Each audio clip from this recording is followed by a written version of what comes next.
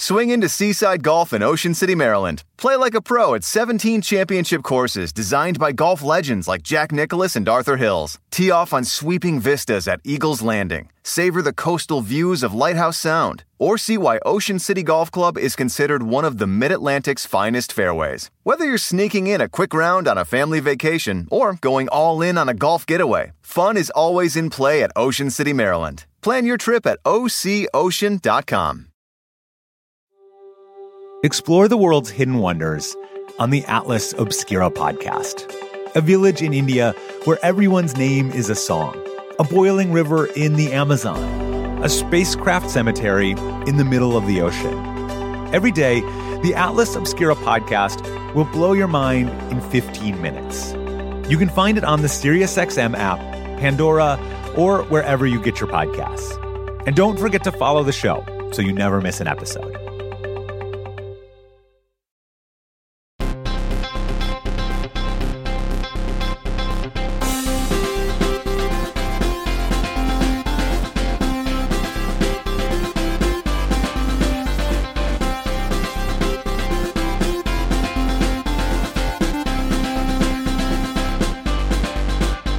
Welcome to Pod Save America. I'm John Favreau. I'm John Lovett. I'm Tommy Vitor. On today's show, George Santos has left the building. Mike Johnson's finding out why Kevin McCarthy's life was so miserable. And Strict Scrutiny's Melissa Murray joins to talk about a flurry of bad legal news for Donald Trump.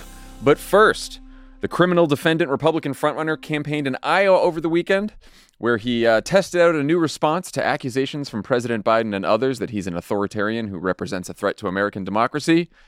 No, you are.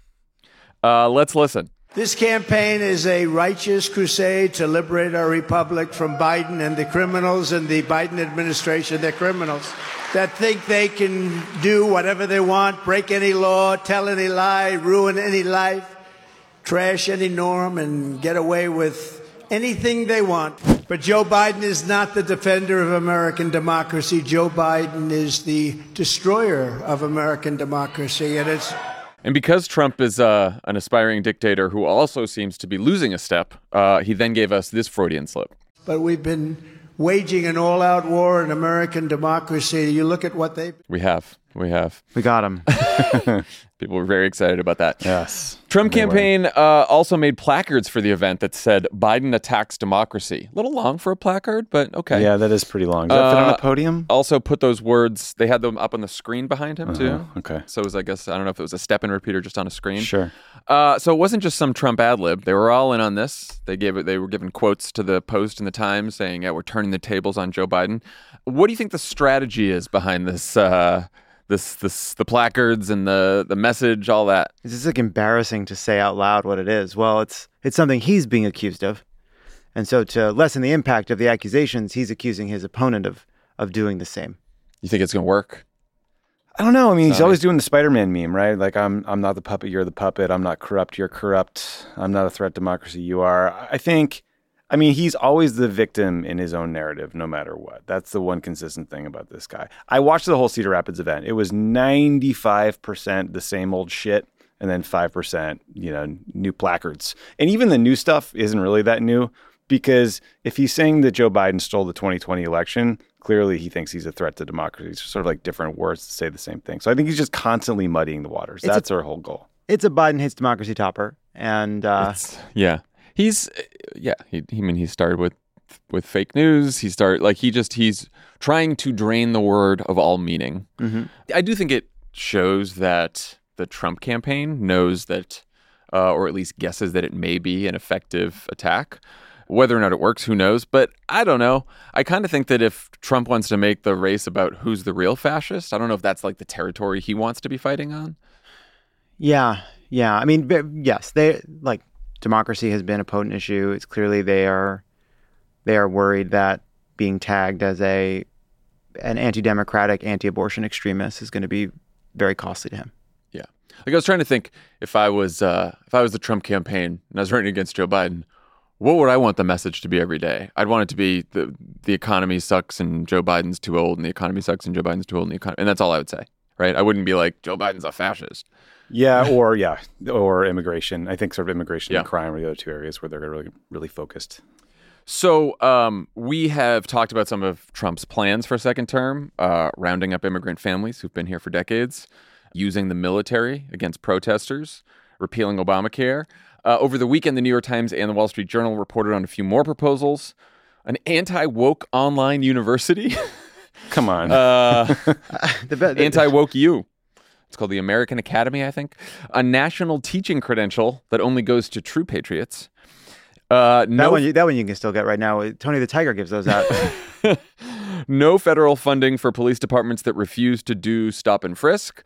And no Medicaid or Medicare funding for hospitals or health providers that offer gender-affirming care for young people. Did you guys see any other noteworthy proposals in these pieces? And which of all these proposals do you find most alarming and feasible? The one you missed that I think is worth mentioning is he has proposed something called Freedom Cities, where you. Well, I think I'm in on Freedom Cities. Oh, you are? Yeah, I want a Freedom City. I want my own free. I want to move to a Freedom City, perhaps. I think if like. And you'd apply, you'd have to like come up with a cool proposal for your Freedom City. Should we tell people what Freedom Cities are? Yeah, so basically it's just on federal land. I guess you can It's unclaimed. Unclaimed federal land. You can establish. So I'm guessing like beautiful like deserts, forests, places that we want to preserve, And it's a place where the internet's worst virgins will go to build a new society. Bunch of blue checks. A bunch of just angry men will go to point at each other and say, you're a man and you're a man, and there's only two genders, except here there's just the one. But that's sort of what I thought that was seafaring. Wasn't that a thing for a while? Yes, they do. The libertarian floating barges is another place where these people could go. But now it'll be in, near Yosemite. Oh, that's nice. 10 Freedom Cities. 10. Did you get to name them, I wonder? Anyway, yeah, I'm not.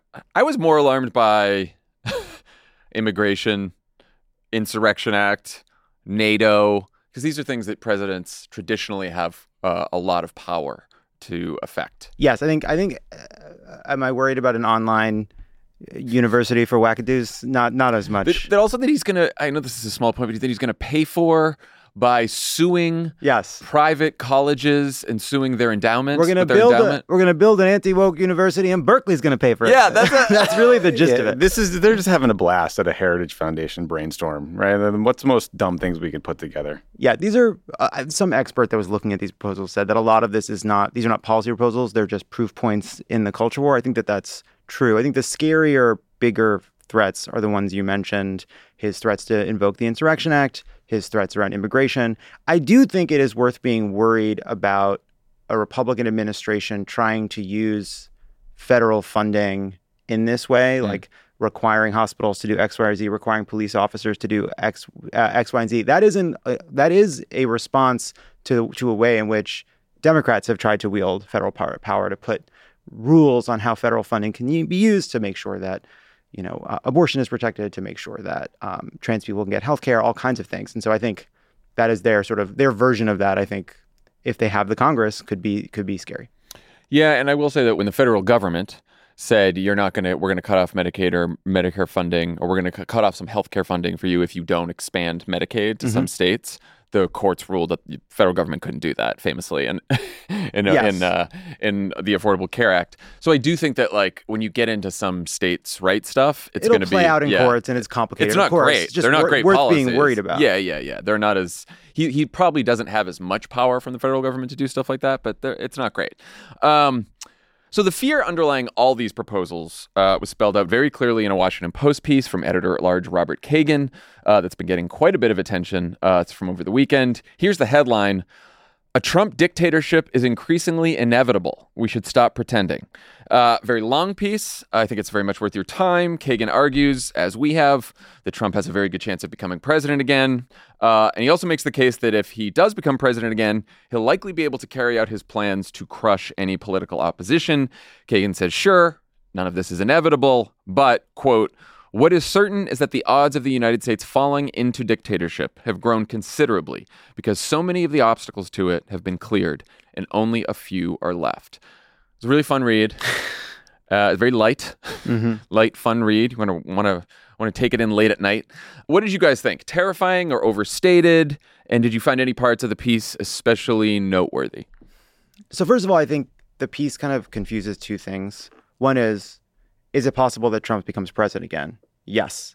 Is it and then what will Trump do as president? That's obviously more speculative. There's a lot of the piece opens with a lot of, we aren't taking the threat seriously. We aren't facing the fact that he could become president again. We aren't doing what we should do. It's like, what's this we stuff, man? Like, there's a lot of us who are saying that. I took that as more directed towards the Republican Party that's about to just fucking coronate the guy. Well, so that's sort of, I think, my problem with it is that, like, he does a lot of lumping together and of saying, like, he makes the mistake that I think he's trying to indict the media for making as well, which is like opposition only counts if it's coming from Republicans. He's clearly beseeching, I guess, Republicans and mainstream pundits and analysts to, like, take this more seriously. And good, he should do that. Of course, he should do that. But I think in the way that he does it in this piece, it kind of dismisses a lot of opposition that already exists, sort of denies its power, and I think as a result becomes kind of resigned to the threat Trump poses in a way that I think is, like, almost self-fulfilling. Like, at one point in the piece, he calls Trump,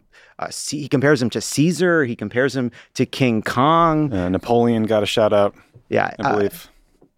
Trump will not be contained by the courts or the rule of law. On the contrary, he is going to use the trials to display his power. And, like, well, that's what he's trying to do now. Yes, but I don't think I would argue that he probably might not succeed. Well, that's the point. I think that, like, there's a lot of rhetorical questions, like, what if Trump does this and what if Trump does that? And I think I'm at this point a little bit more interested in the answers to the rhetorical questions that are, I think, a little bit more nuanced and, like, about who's going to fight, who's not going to fight, what kind of people have stood in Trump's way, what kind of judges have stood in Trump's way, what haven't. Like, then this kind of, like, almost kind of panicked worst case scenario, which, by the way, I just want to say here in 2023, who knows where we'll be in 2026, could all come to pass. Yeah, no, I think everyone is slowly coming to terms with the fact that Trump seems like he's almost certainly going to be the Republican nominee. There's obviously some hope, but, you know, it feels bad. And so I think the constant hard question with Trump is how much to highlight the threat that he poses without sounding hyperbolic. I think Kagan is right in a lot of places in this piece. Like, he's right that the Republican Party will rally around Trump if he's the nominee. That includes powerful people like Mitch McConnell, right? They've shown not a lot of courage so far. He covers a lot of the same ground the Times and the Journal pieces that we talked about earlier cover. Trump will very likely have all the personnel he wants and no people pushing back on him. I share his concerns about a vengeful Trump surrounded by cronies, the DOJ or the FBI or the IRS punishing their enemies. But I do think, like, there's some pieces that are, like, informed speculation, like you mentioned, Lovett. Like Kagan he argues that Trump wants to use the court hearings to display his power. That might be true, but in the past, we've also seen a lot of instances where Trump at a deposition or Trump in a courtroom looks kind of small, and he's forced to tell the truth for once and not be like the bombastic guy that does well politically. He also writes, the Democratic coalition is likely to remain fractious as the Republicans unify and Trump consolidates his hold. That may be true, but it's a guess. And, you know, so we'll see. So there's a bit of this, like, there's a lot of this that's worth reading and helpful. There's a little bit of catastrophizing that might come true or not. We don't know. None of us can tell the future, but, like, you know, it's sobering. I found it very alarming because you were talking about the opposition, right? And I don't think it's a given at all, of course. Hope not, that the left stays fractious. But everything we have seen over the last several weeks does not bode very well for where we're headed in 2024. And all you have to do is look, I mean, hopefully what we're seeing online and what we're seeing in comments and everything else is just a small subsample. But we have third parties everywhere, third party runs everywhere. And if you have the anti-Trump majority that elected Joe Biden in 2020, elected him by 40,000 votes, you know, and you have a couple people go to Cornell West, a couple people go to RFK Jr., a couple people stay home, whatever. Suddenly we have a Trump presidency. So I actually don't think that the power of the piece is in could Trump win or not. I think we all know that Trump could win. Right. I think the question is, there could be a lot of people in the country right now who think, you know what, I don't want Trump to win. I think that would be awful. But we survived a first Trump term. Couldn't we survive a second? And I think the chances of the country surviving a second Trump term are much, much less than they were in the first for a lot of the reasons that he points out. And I think on the court stuff, whatever Trump does in trial, whatever, if he is convicted and still wins, or even if he is exonerated and wins, Trump will take the message forward into the White House that courts don't really matter. Well, at the very least, it's a constitutional crisis. Will he pardon himself? Will he throw out but all of this, we know all this, right? It's all true, and I totally agree with you. I just, it felt it was a dark read. I agree, but and let's think of the other guardrails, right? So there's the courts, then there's what stopped Trump from doing even more damage last time. Well, Mark Milley, who he now wants to investigate, we had him as the chairman of the Joint Chiefs and the military, right?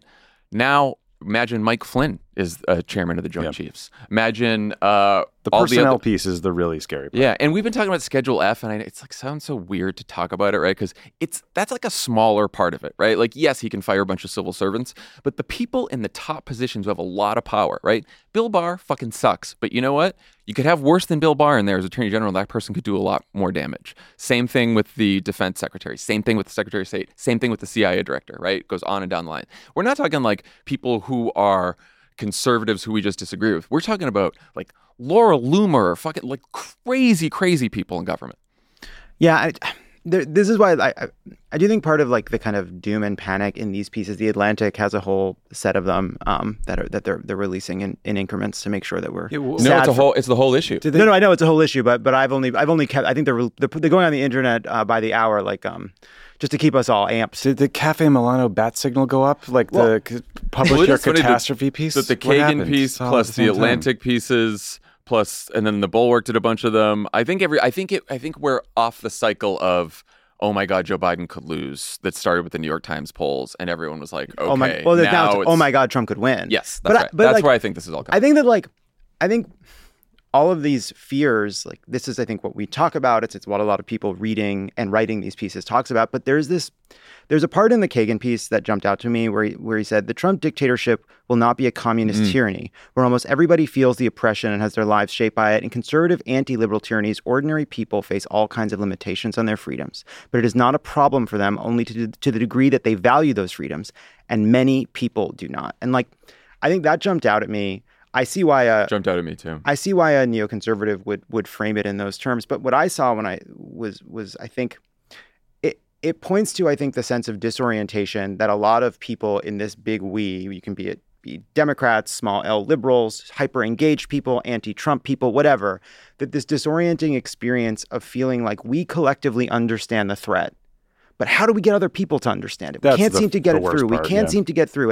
And that's been, I think, really scary and hard for a lot of people, including people that have paid attention to politics for a long time, and why these pieces tend to have the feeling of someone screaming in a dream, but nobody can hear. Like everyone's pressing the alarm and everybody's just going about their business. And I think my, stepping back from this piece, my feeling in reading it is, okay, yes, this threat is real. But I do think it is in some ways counterproductive to talk about Trump as this colossus standing astride our country. He is an asshole. He is not the emergent property of American failure. There's this one part where Kagan says something like, we will pay the price for every transgression ever committed against the laws designed to protect individual rights and freedoms. As if it's almost like Lincoln's second inaugural, Trump is God's punishment for American sins. Hey, there's a lot of shit that's gone wrong in this country. The social fabric is crumbling. He is taking advantage of it. That doesn't make him magical. That doesn't make him a messiah. It makes him extremely dangerous, but also someone we can defeat. And getting it back into that, coming back to earth a little bit, I think is valuable. Well, I mean, stipulated.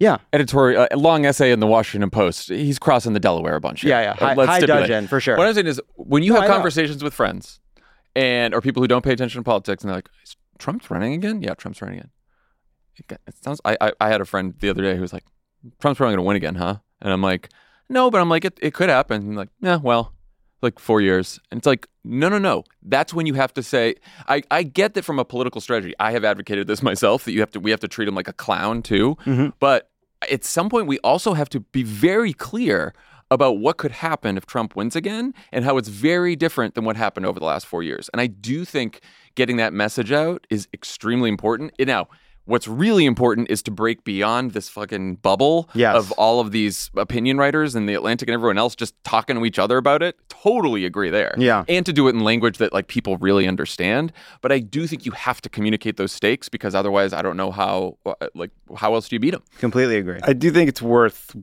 questioning whether the tone of this, the length of this, the overt comparisons to Hitler is the right way to actually convince people. Because I do think, like, some people, your friend in that conversation might read this and be like, this is some hyperbolic shit.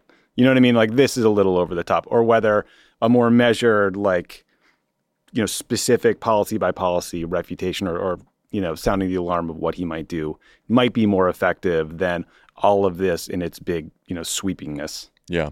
I do think that the end of that paragraph you mentioned, it said a Trump dictatorship will mean that Americans' rights will be conditional rather than guaranteed. But if most Americans can go about their daily business, they might not care, just as many Russians and Hungarians do not care.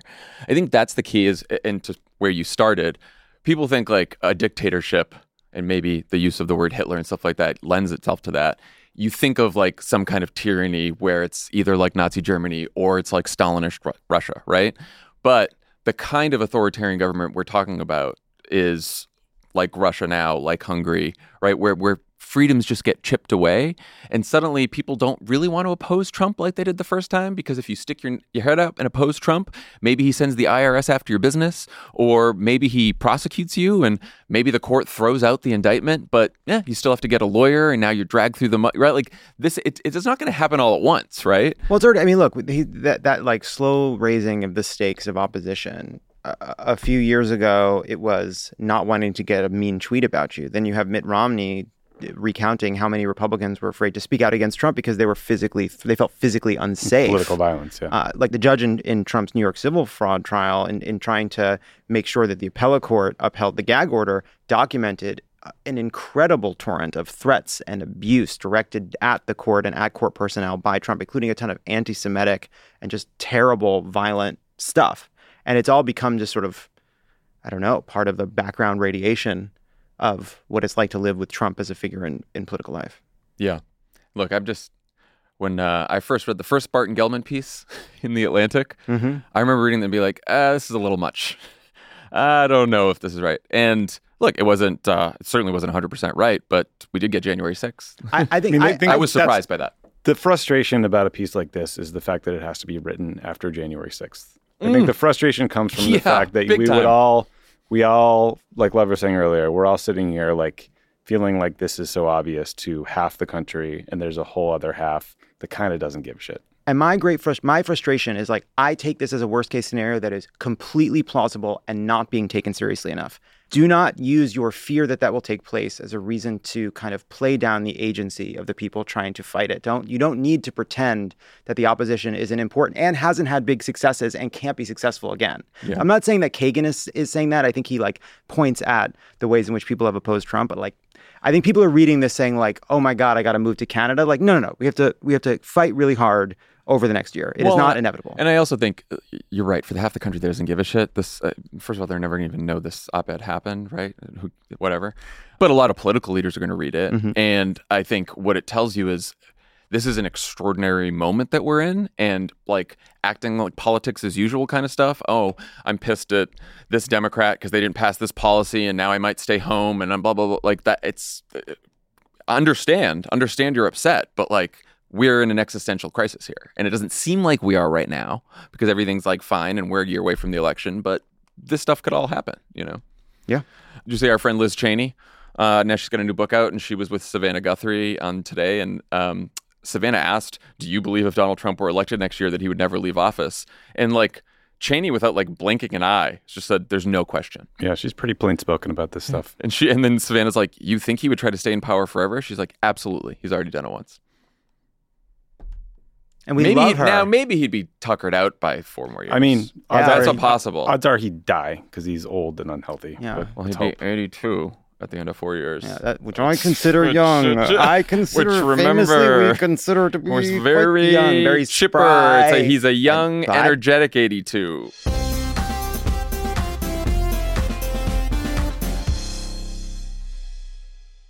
Hey, pet parents, are you searching for the perfect place for your dog to play? Check out Camp Bow Wow.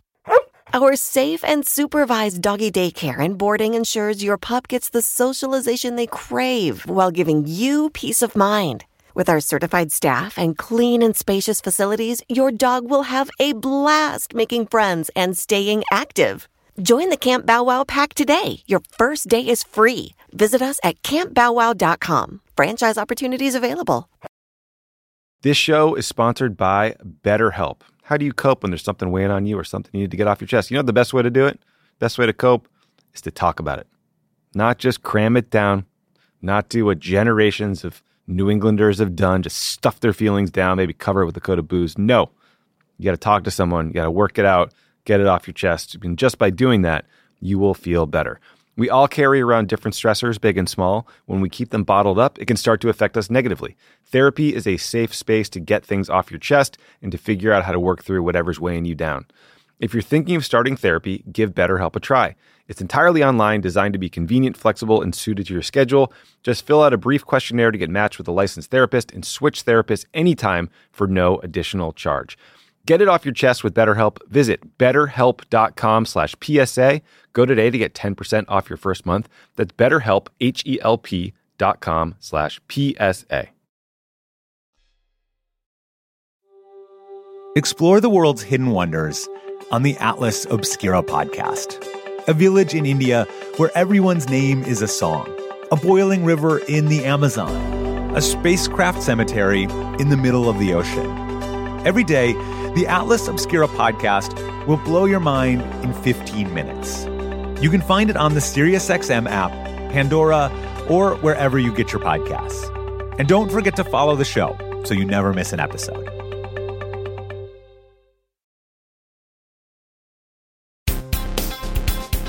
All right, let's go from one well-functioning institution to another.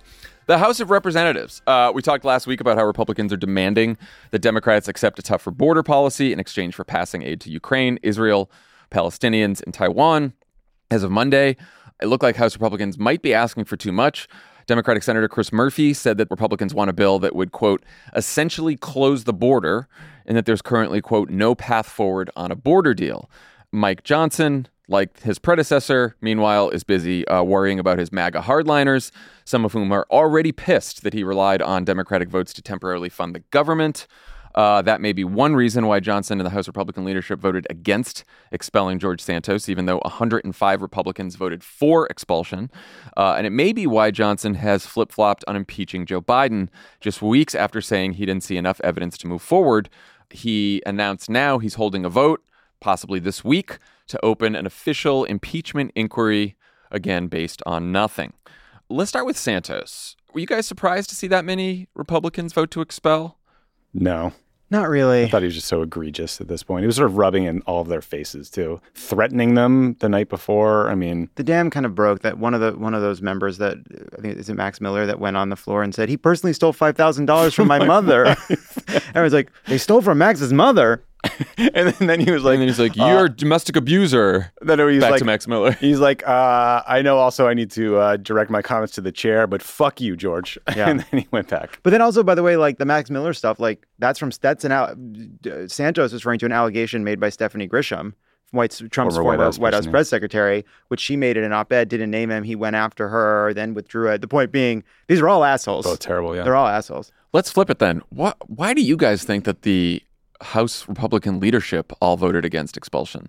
It's really strange. It felt like, because clearly they were not telling their members, like they let it go, right? Like this was all happening. It wasn't like they weren't whipping votes for Santos. Yeah, Mike Johnson said it was a vote of conscience. A vote of conscience. Yes. And then, of course, that's why Mike Johnson decided to vote to keep him. It was for him a vote of conscience. I don't really understand it. It is strange. very confusing. Because obviously they were fine with letting him go, and that's the most important piece of it. I mean, they now have a 3-vote majority. But so like maybe they were that concerned because it's the leadership and they're the ones supposed to be counting votes on other stuff, and they're like that concerned for that they need him as the 4th vote. But that's the only thing I can think of. But it's like then try to stop it from happening altogether. Once it's happening, it's like, okay, so you're proving that you wish it didn't happen. You're on the record of saying you were against it while letting it happen. It doesn't, the same result, they have a smaller majority because they let this vote happen. They also, as a result, got a lot of shit from some of these House Republicans. Like a couple of members in the ethics committee were like about to resign, threatening to resign. Yeah, if they didn't let the vote of conscience go forward. I mean, to their point, like, what's the point of having an ethics committee if we release this kind of report and then you won't vote to expel the person who did all these horrible things?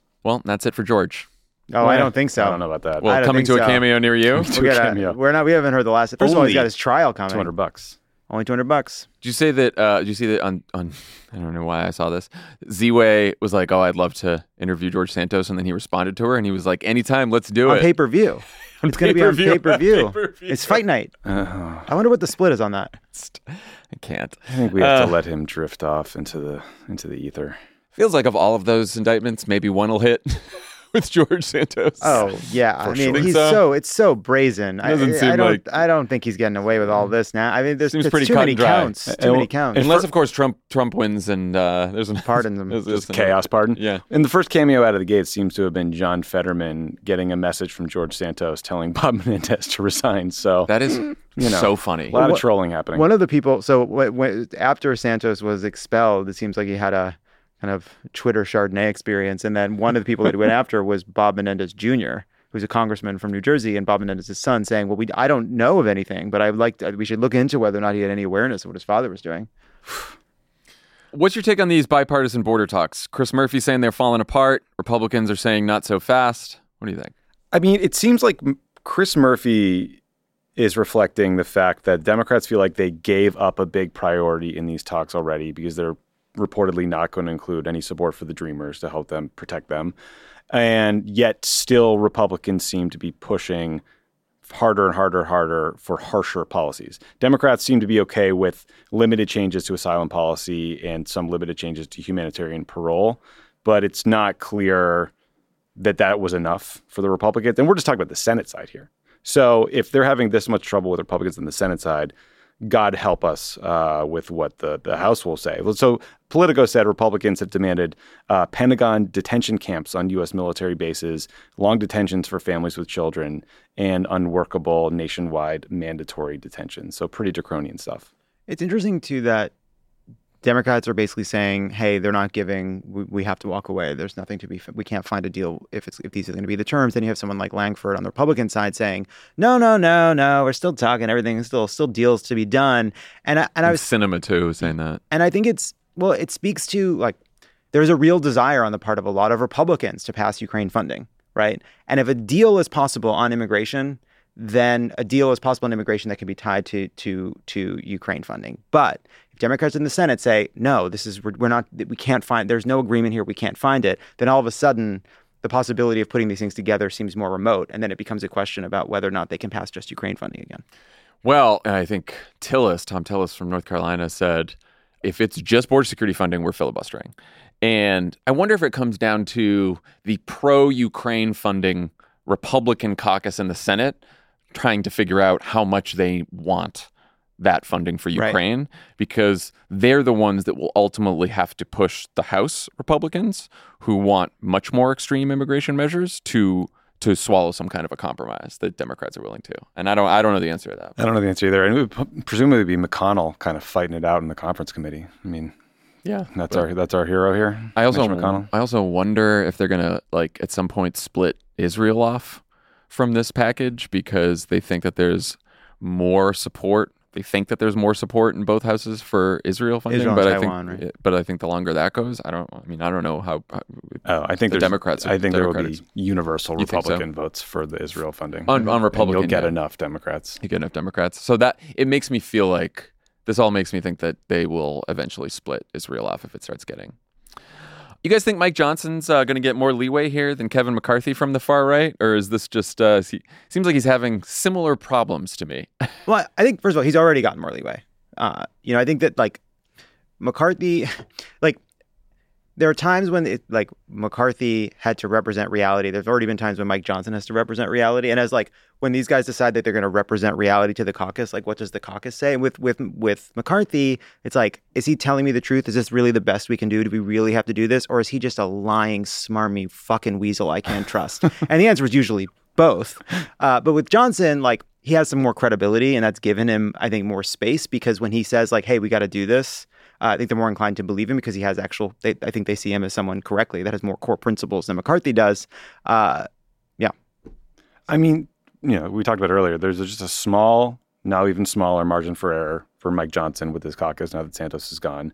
For some of these members, their power, their fundraising basically comes from being perceived not to be team players. Like McCarthy, for all his smarminess and for all his faults, had figured out how to co-opt Marjorie Taylor Greene and bring her into the tent. She is fully out of the tent. She is, pissing all over the party. Yeah. And, she wants to impeach the Secretary of Homeland Security. She wants to impeach Biden. She's attacking Mike Johnson on the record. She's, floating sort of mystery issues with other members in the caucus. That was really strange, by the way. She had an issue with a male member that did something. Like, there's all these sort of things swirling out there.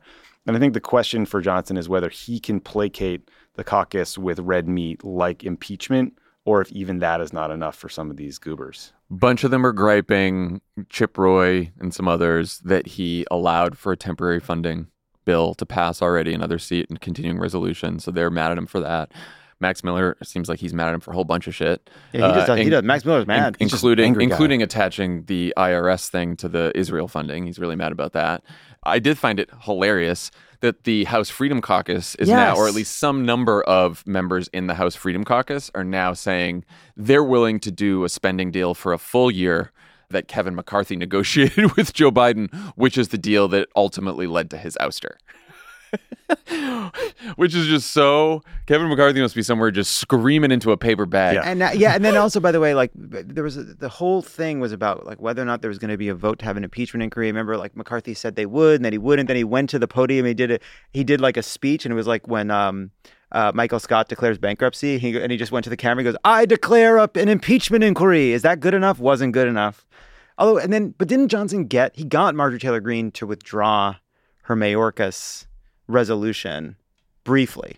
I just can't believe they're moving forward on an impeachment inquiry, and they're going to get every single because they'll need all 100%. But 3 Republicans. They'll get them all. And I think like Ken Buck has said no already, but they have all the preps with no additional evidence. Well, the point we're just going to. But this is part. Jonathan Turley, their first witness, being like, "I don't think there's enough here." Right? Yeah. Well, I do think like that. Like nothing has changed since then. Nothing has changed. Well, what Mike Johnson has been saying is something like, they've been stonewalling us.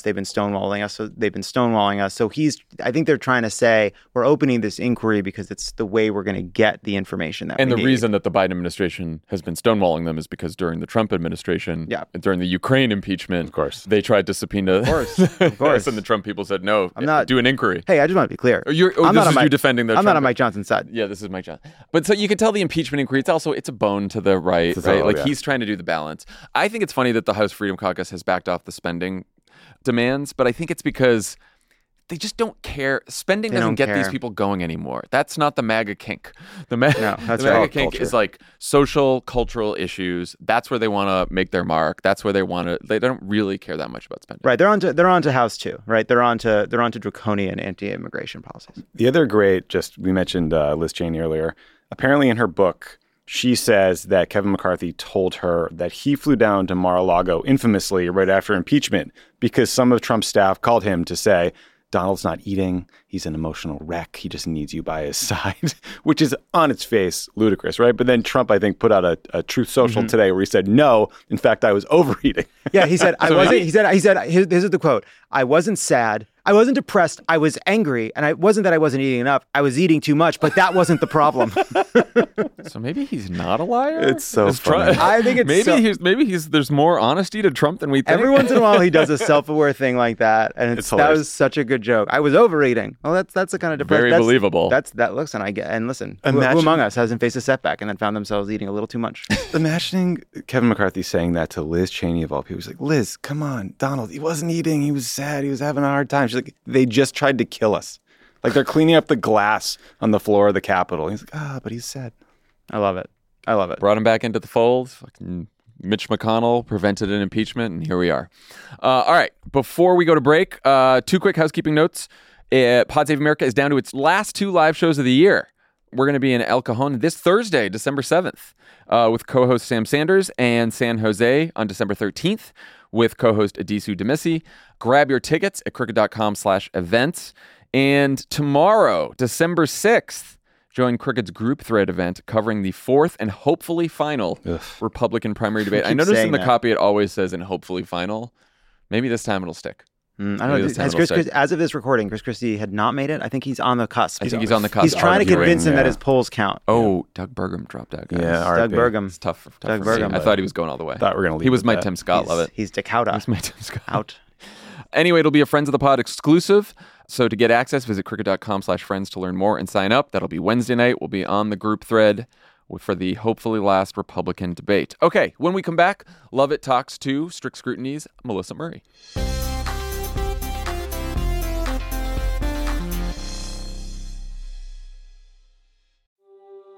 Explore the world's hidden wonders on the Atlas Obscura podcast, a village in India where everyone's name is a song, a boiling river in the Amazon, a spacecraft cemetery in the middle of the ocean. Every day, the Atlas Obscura podcast will blow your mind in 15 minutes. You can find it on the SiriusXM app, Pandora, or wherever you get your podcasts. And don't forget to follow the show so you never miss an episode. It's that time of the year. Your vacation is coming up.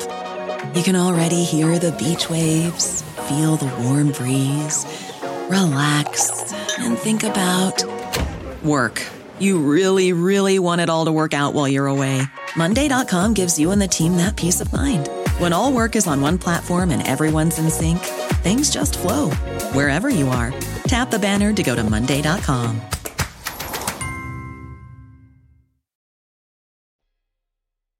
You can live out your MasterChef dreams when you find a professional on Angie to tackle your dream kitchen remodel. Connect with skilled professionals to get all your home projects done well. Visit Angie.com. You can do this when you Angie that.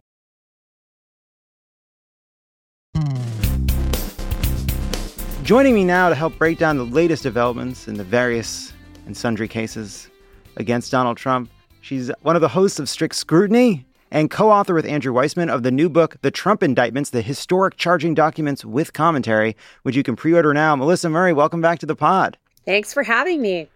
So let's start with what many are referring to as the biggest ruling against Trump, but by no means the only ruling against Trump in the past week.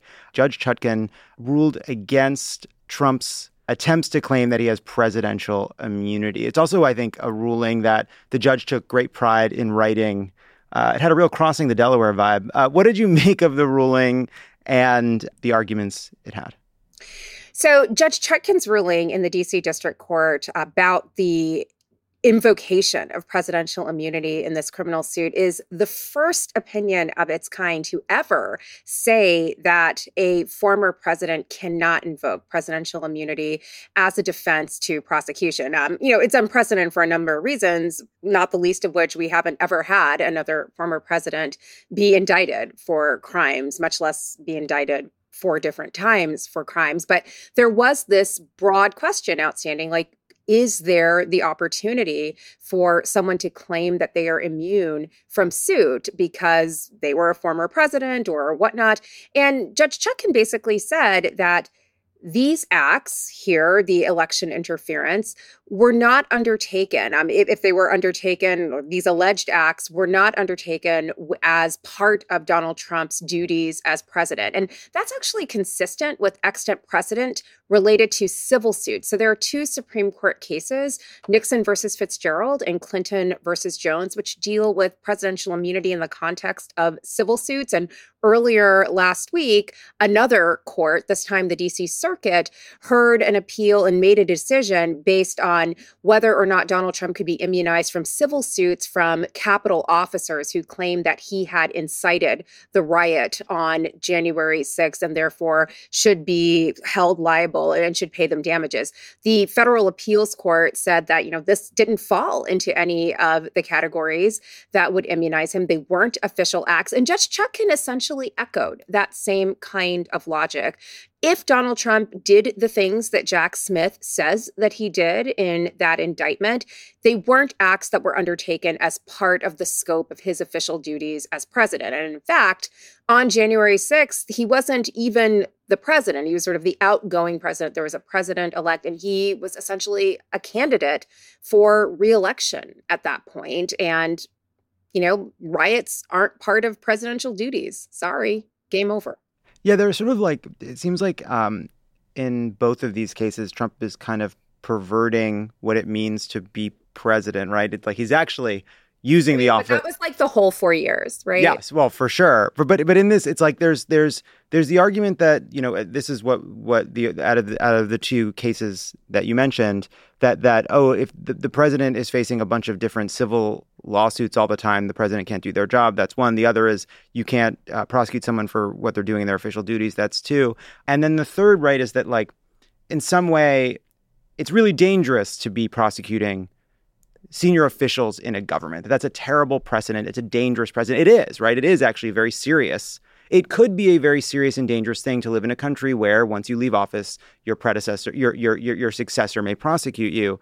What do you make to that argument that there needs to be a special threshold or care taken when prosecuting former government officials?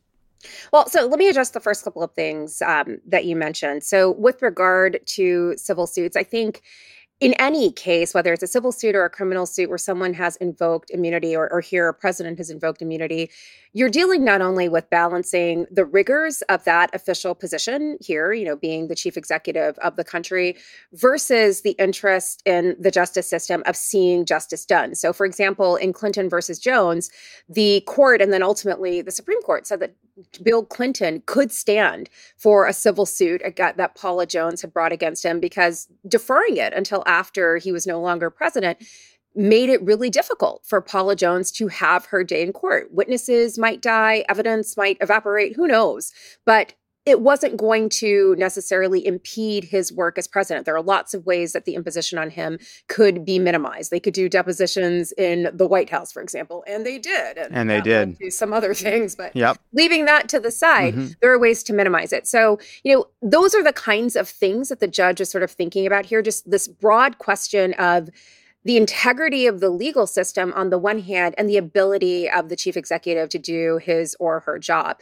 Now, to your last point about whether, you know, this is unprecedented, and if it is unprecedented, should we set this precedent here, or are we going to be sliding down a slippery slope where every former president is going to be indicted by his or her successor? Well, this is unprecedented for the United States. It's not actually unprecedented in other systems. Andrew and I talk about this in the Trump indictments. In other countries and other systems, it is actually something that happens, not with regularity, but in cases where the misconduct or the alleged misconduct is truly egregious, then those former officials are held to account. It has happened in Italy, for example. It's happened in France. It's happened in Argentina. It's happened in South Korea.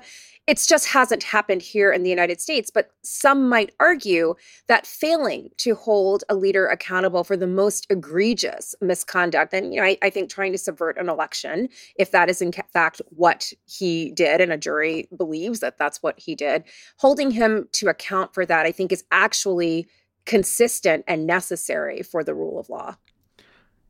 Also, last week, the New York Appeals Court reinstated Trump's gag order in the civil fraud case. This was a narrow order because Trump and his lawyers had been kind of inciting a bunch of terrible comments about Judge Engoron's law clerk. That came after it was revealed that the judge and his staff had received an unbelievable torrent of threats, just anti-Semitic threats, violent threats. Trump has faced a couple fines. They've amounted to $15,000. The judge has said that he will enforce it rigorously and vigorously, like he's in a Gilbert and Sullivan musical. What did you make of the reinstatement? What do you think happens next?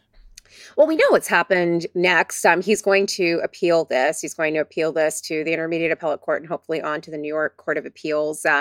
Again, I don't know that he's going to get much traction here. I mean, this is sort of, again, another balancing act between Donald Trump's right to engage in political speech as a candidate for president, or as someone who just has stuff to say about the civil proceedings against him and what he believes is bias in the judicial system, and the public safety and the safety of these court employees. I mean, this woman has been doxxed. Her information has been disseminated online. She's received huge numbers of threats from Trump followers. And to be very clear, the Trump lawyers insist that that's a different thing. He is not threatening her. And he can't help it if other people do. But we know how this is. And he sort of whips up and, gets his followers into a froth and a lather. And then, you have these real questions about public safety. Like, Judge Chutkan in D.C. was threatened by a Trump supporter who said that, if Donald Trump is convicted by Judge Chutkan's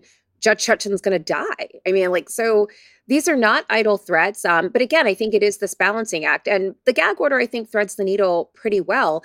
He can rail against the prosecution. He can rail against the attorney general. He can rail against the judge. He just can't rail against the courtroom staff. And I think that's a pretty modest ask at this point, and one that seems quite reasonable. How does the standard Trump is being held to in these cases versus what any normal defendant would be expected, how any normal defendant would be expected to behave?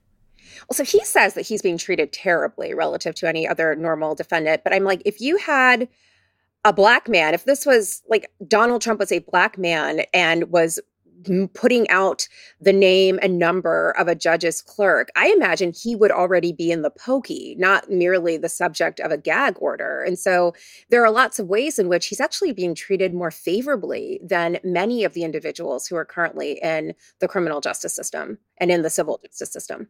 Well, you feel like it does seem like Trump is testing these judges. And I'm curious if there's any way in which this differs from what the gag order in the D.C. case. But it does seem in all these cases, Trump is basically seeing how much he can get away with, how differently he can be treated, and basically betting on the fact that these judges are incredibly reluctant to hold a former president in contempt and then throw him in jail. So I think another way to think about it is Donald Trump is playing to at least two different audiences. One is a court of law, one is the court of public opinion. And, he's running for president. He's trying to appeal to a base where his bravado, his bombast is really part of the equation. It's part of the appeal of him to them. And so, I think it ties in with that. I also think in terms of the court of law, all of these motions, whether it's about the gag order, whether it's about presidential immunity, have the effect of applying some drag to these cases. I think that's certainly the case in the presidential immunity claims that were made before Judge Chutkan. Those have been decided by Judge Chutkan, but they're going to be appealed to the D.C. Circuit. And from there, they're going to be appealed to the United States Supreme Court. That could potentially slow this trial down so that it doesn't start on March 4th, as Jack Smith had hoped it would and indeed had planned for it to. And I think we're just going to see these kinds of motions, like he's raised immunity claims in other contexts. I think all of this is to slow everything down, play to the base, and present himself as someone who is being victimized by the current administration and a judicial system that he says is being orchestrated and operated in the name of the current administration. Last question. Last week, former Justice Sandra Day O'Connor, the first woman on the Supreme Court, passed away at 93. What do you think she would make of today's court? Well, gosh, Justice O'Connor was appointed by Republican Ronald Reagan, and I think she was a disappointment in a lot of ways to conservatives. Reagan vouched for her when she was appointed that she would be very staunch in terms of abortion, would be very pro-life. She was very much a moderate, a compromiser in a lot of ways, not on everything, but on a lot of the hot button issues where she really sort of, using her political acumen, she'd been an Arizona legislator before being a judge. She really kind of honed in on where the public was on a lot of these hot button issues, whether it was campaign finance or affirmative action or abortion. She really tried to kind of find that middle ground, find compromises, and also to decide cases really narrowly, focusing on the four corners of the case before her. She wasn't necessarily interested in advancing some broader theory of constitutional interpretation. And I think that makes her very, very different from the six conservatives who are currently on the Supreme Court. And, regrettably, she is the architect of the dismantling of her own legacy. Her vote in 2000's Bush v. Gore gave the White House to George W. Bush.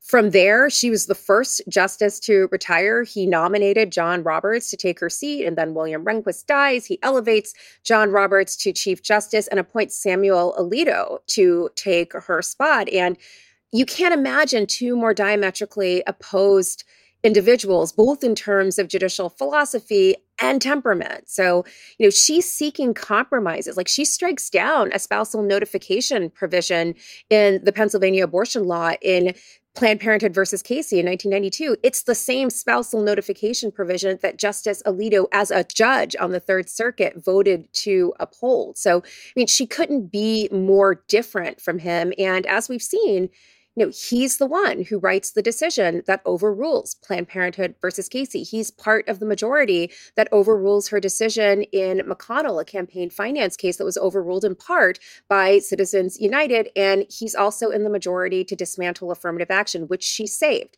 in 2003 in Grutter versus Bollinger. I don't know what she would make of this, but I think she would have to look at what has happened and recognize her own part in this. I also will always appreciate that not only was she the first woman on the Supreme Court, but she served with William Rehnquist, whose marriage proposal she had rejected. How cool is that?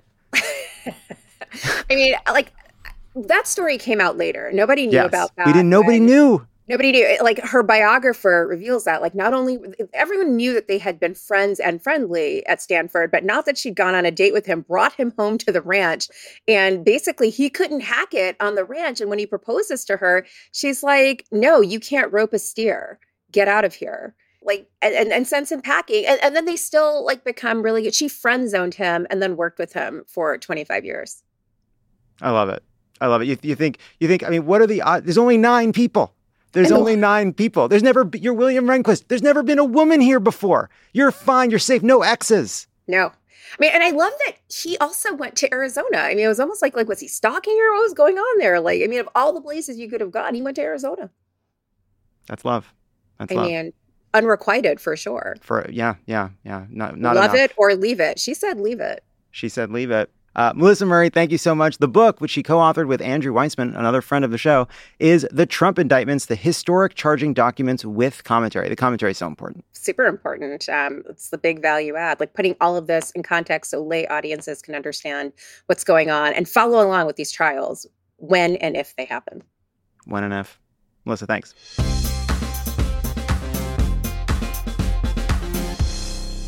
Thanks to Melissa for joining us today. We're going to have our live show Thursday night, so that pod will drop Friday. So we'll talk to you guys then. Pod Save America is a Crooked Media production. Our producers are Olivia Martinez and David Toledo. Our associate producer is Farah Safari. Writing support from Hallie Kiefer. Reed Cherlin is our executive producer. The show is mixed and edited by Andrew Chadwick. Jordan Cantor is our sound engineer, with audio support from Kyle Seglin and Charlotte Landis. Madeline Herringer is our head of news and programming. Matt DeGroat is our head of production. Andy Taft is our executive assistant. Thanks to our digital team, Elijah Cohn, Haley Jones, Mia Kelman, David Tolles, Kirill Pelaviv, and Molly Lobel. Subscribe to Pod Save America on YouTube to catch full episodes and extra video content. Find us at youtube.com/@PodSaveAmerica. Finally, you can join our Friends of the Pod subscription community for ad-free episodes, exclusive content, and a great discussion on Discord. Plus, it's a great way to get involved with Vote Save America. Sign up at crooked.com/friends. Explore the world's hidden wonders on the Atlas Obscura podcast. A village in India where everyone's name is a song. A boiling river in the Amazon. A spacecraft cemetery in the middle of the ocean. Every day, the Atlas Obscura podcast will blow your mind in 15 minutes. You can find it on the SiriusXM app, Pandora, or wherever you get your podcasts. And don't forget to follow the show so you never miss an episode. This podcast is brought to you by Squarespace, the all-in-one website platform for entrepreneurs to stand out and succeed online. Everyone knows the holidays can take a toll on your bank account. If you're looking for creative ways to increase revenue and give your family and friends the holiday treats they deserve, then you need to get started with Squarespace's new feature, Squarespace Courses. Woo! Squarespace has the tools you need to create and sell your own online course. Start with a professional layout that fits your brand, upload video lessons to teach techniques and skills, and tailor your course with the powerful built-in Fluid Engine editor. With Squarespace Courses, You can create engaging content your audience will love, then simply add a paywall and set the price. Plus, you can charge a one-time fee or sell subscriptions. Is this our chance to do our own Trump University? I Yeah. feel like this is Crooked U. We're sitting on a gold mine here, Yeah. Squarespace. We have Takes 101. That's our first offering. I love that idea. Someone write that down. Takes. I got it right here. Takes. That's a good one.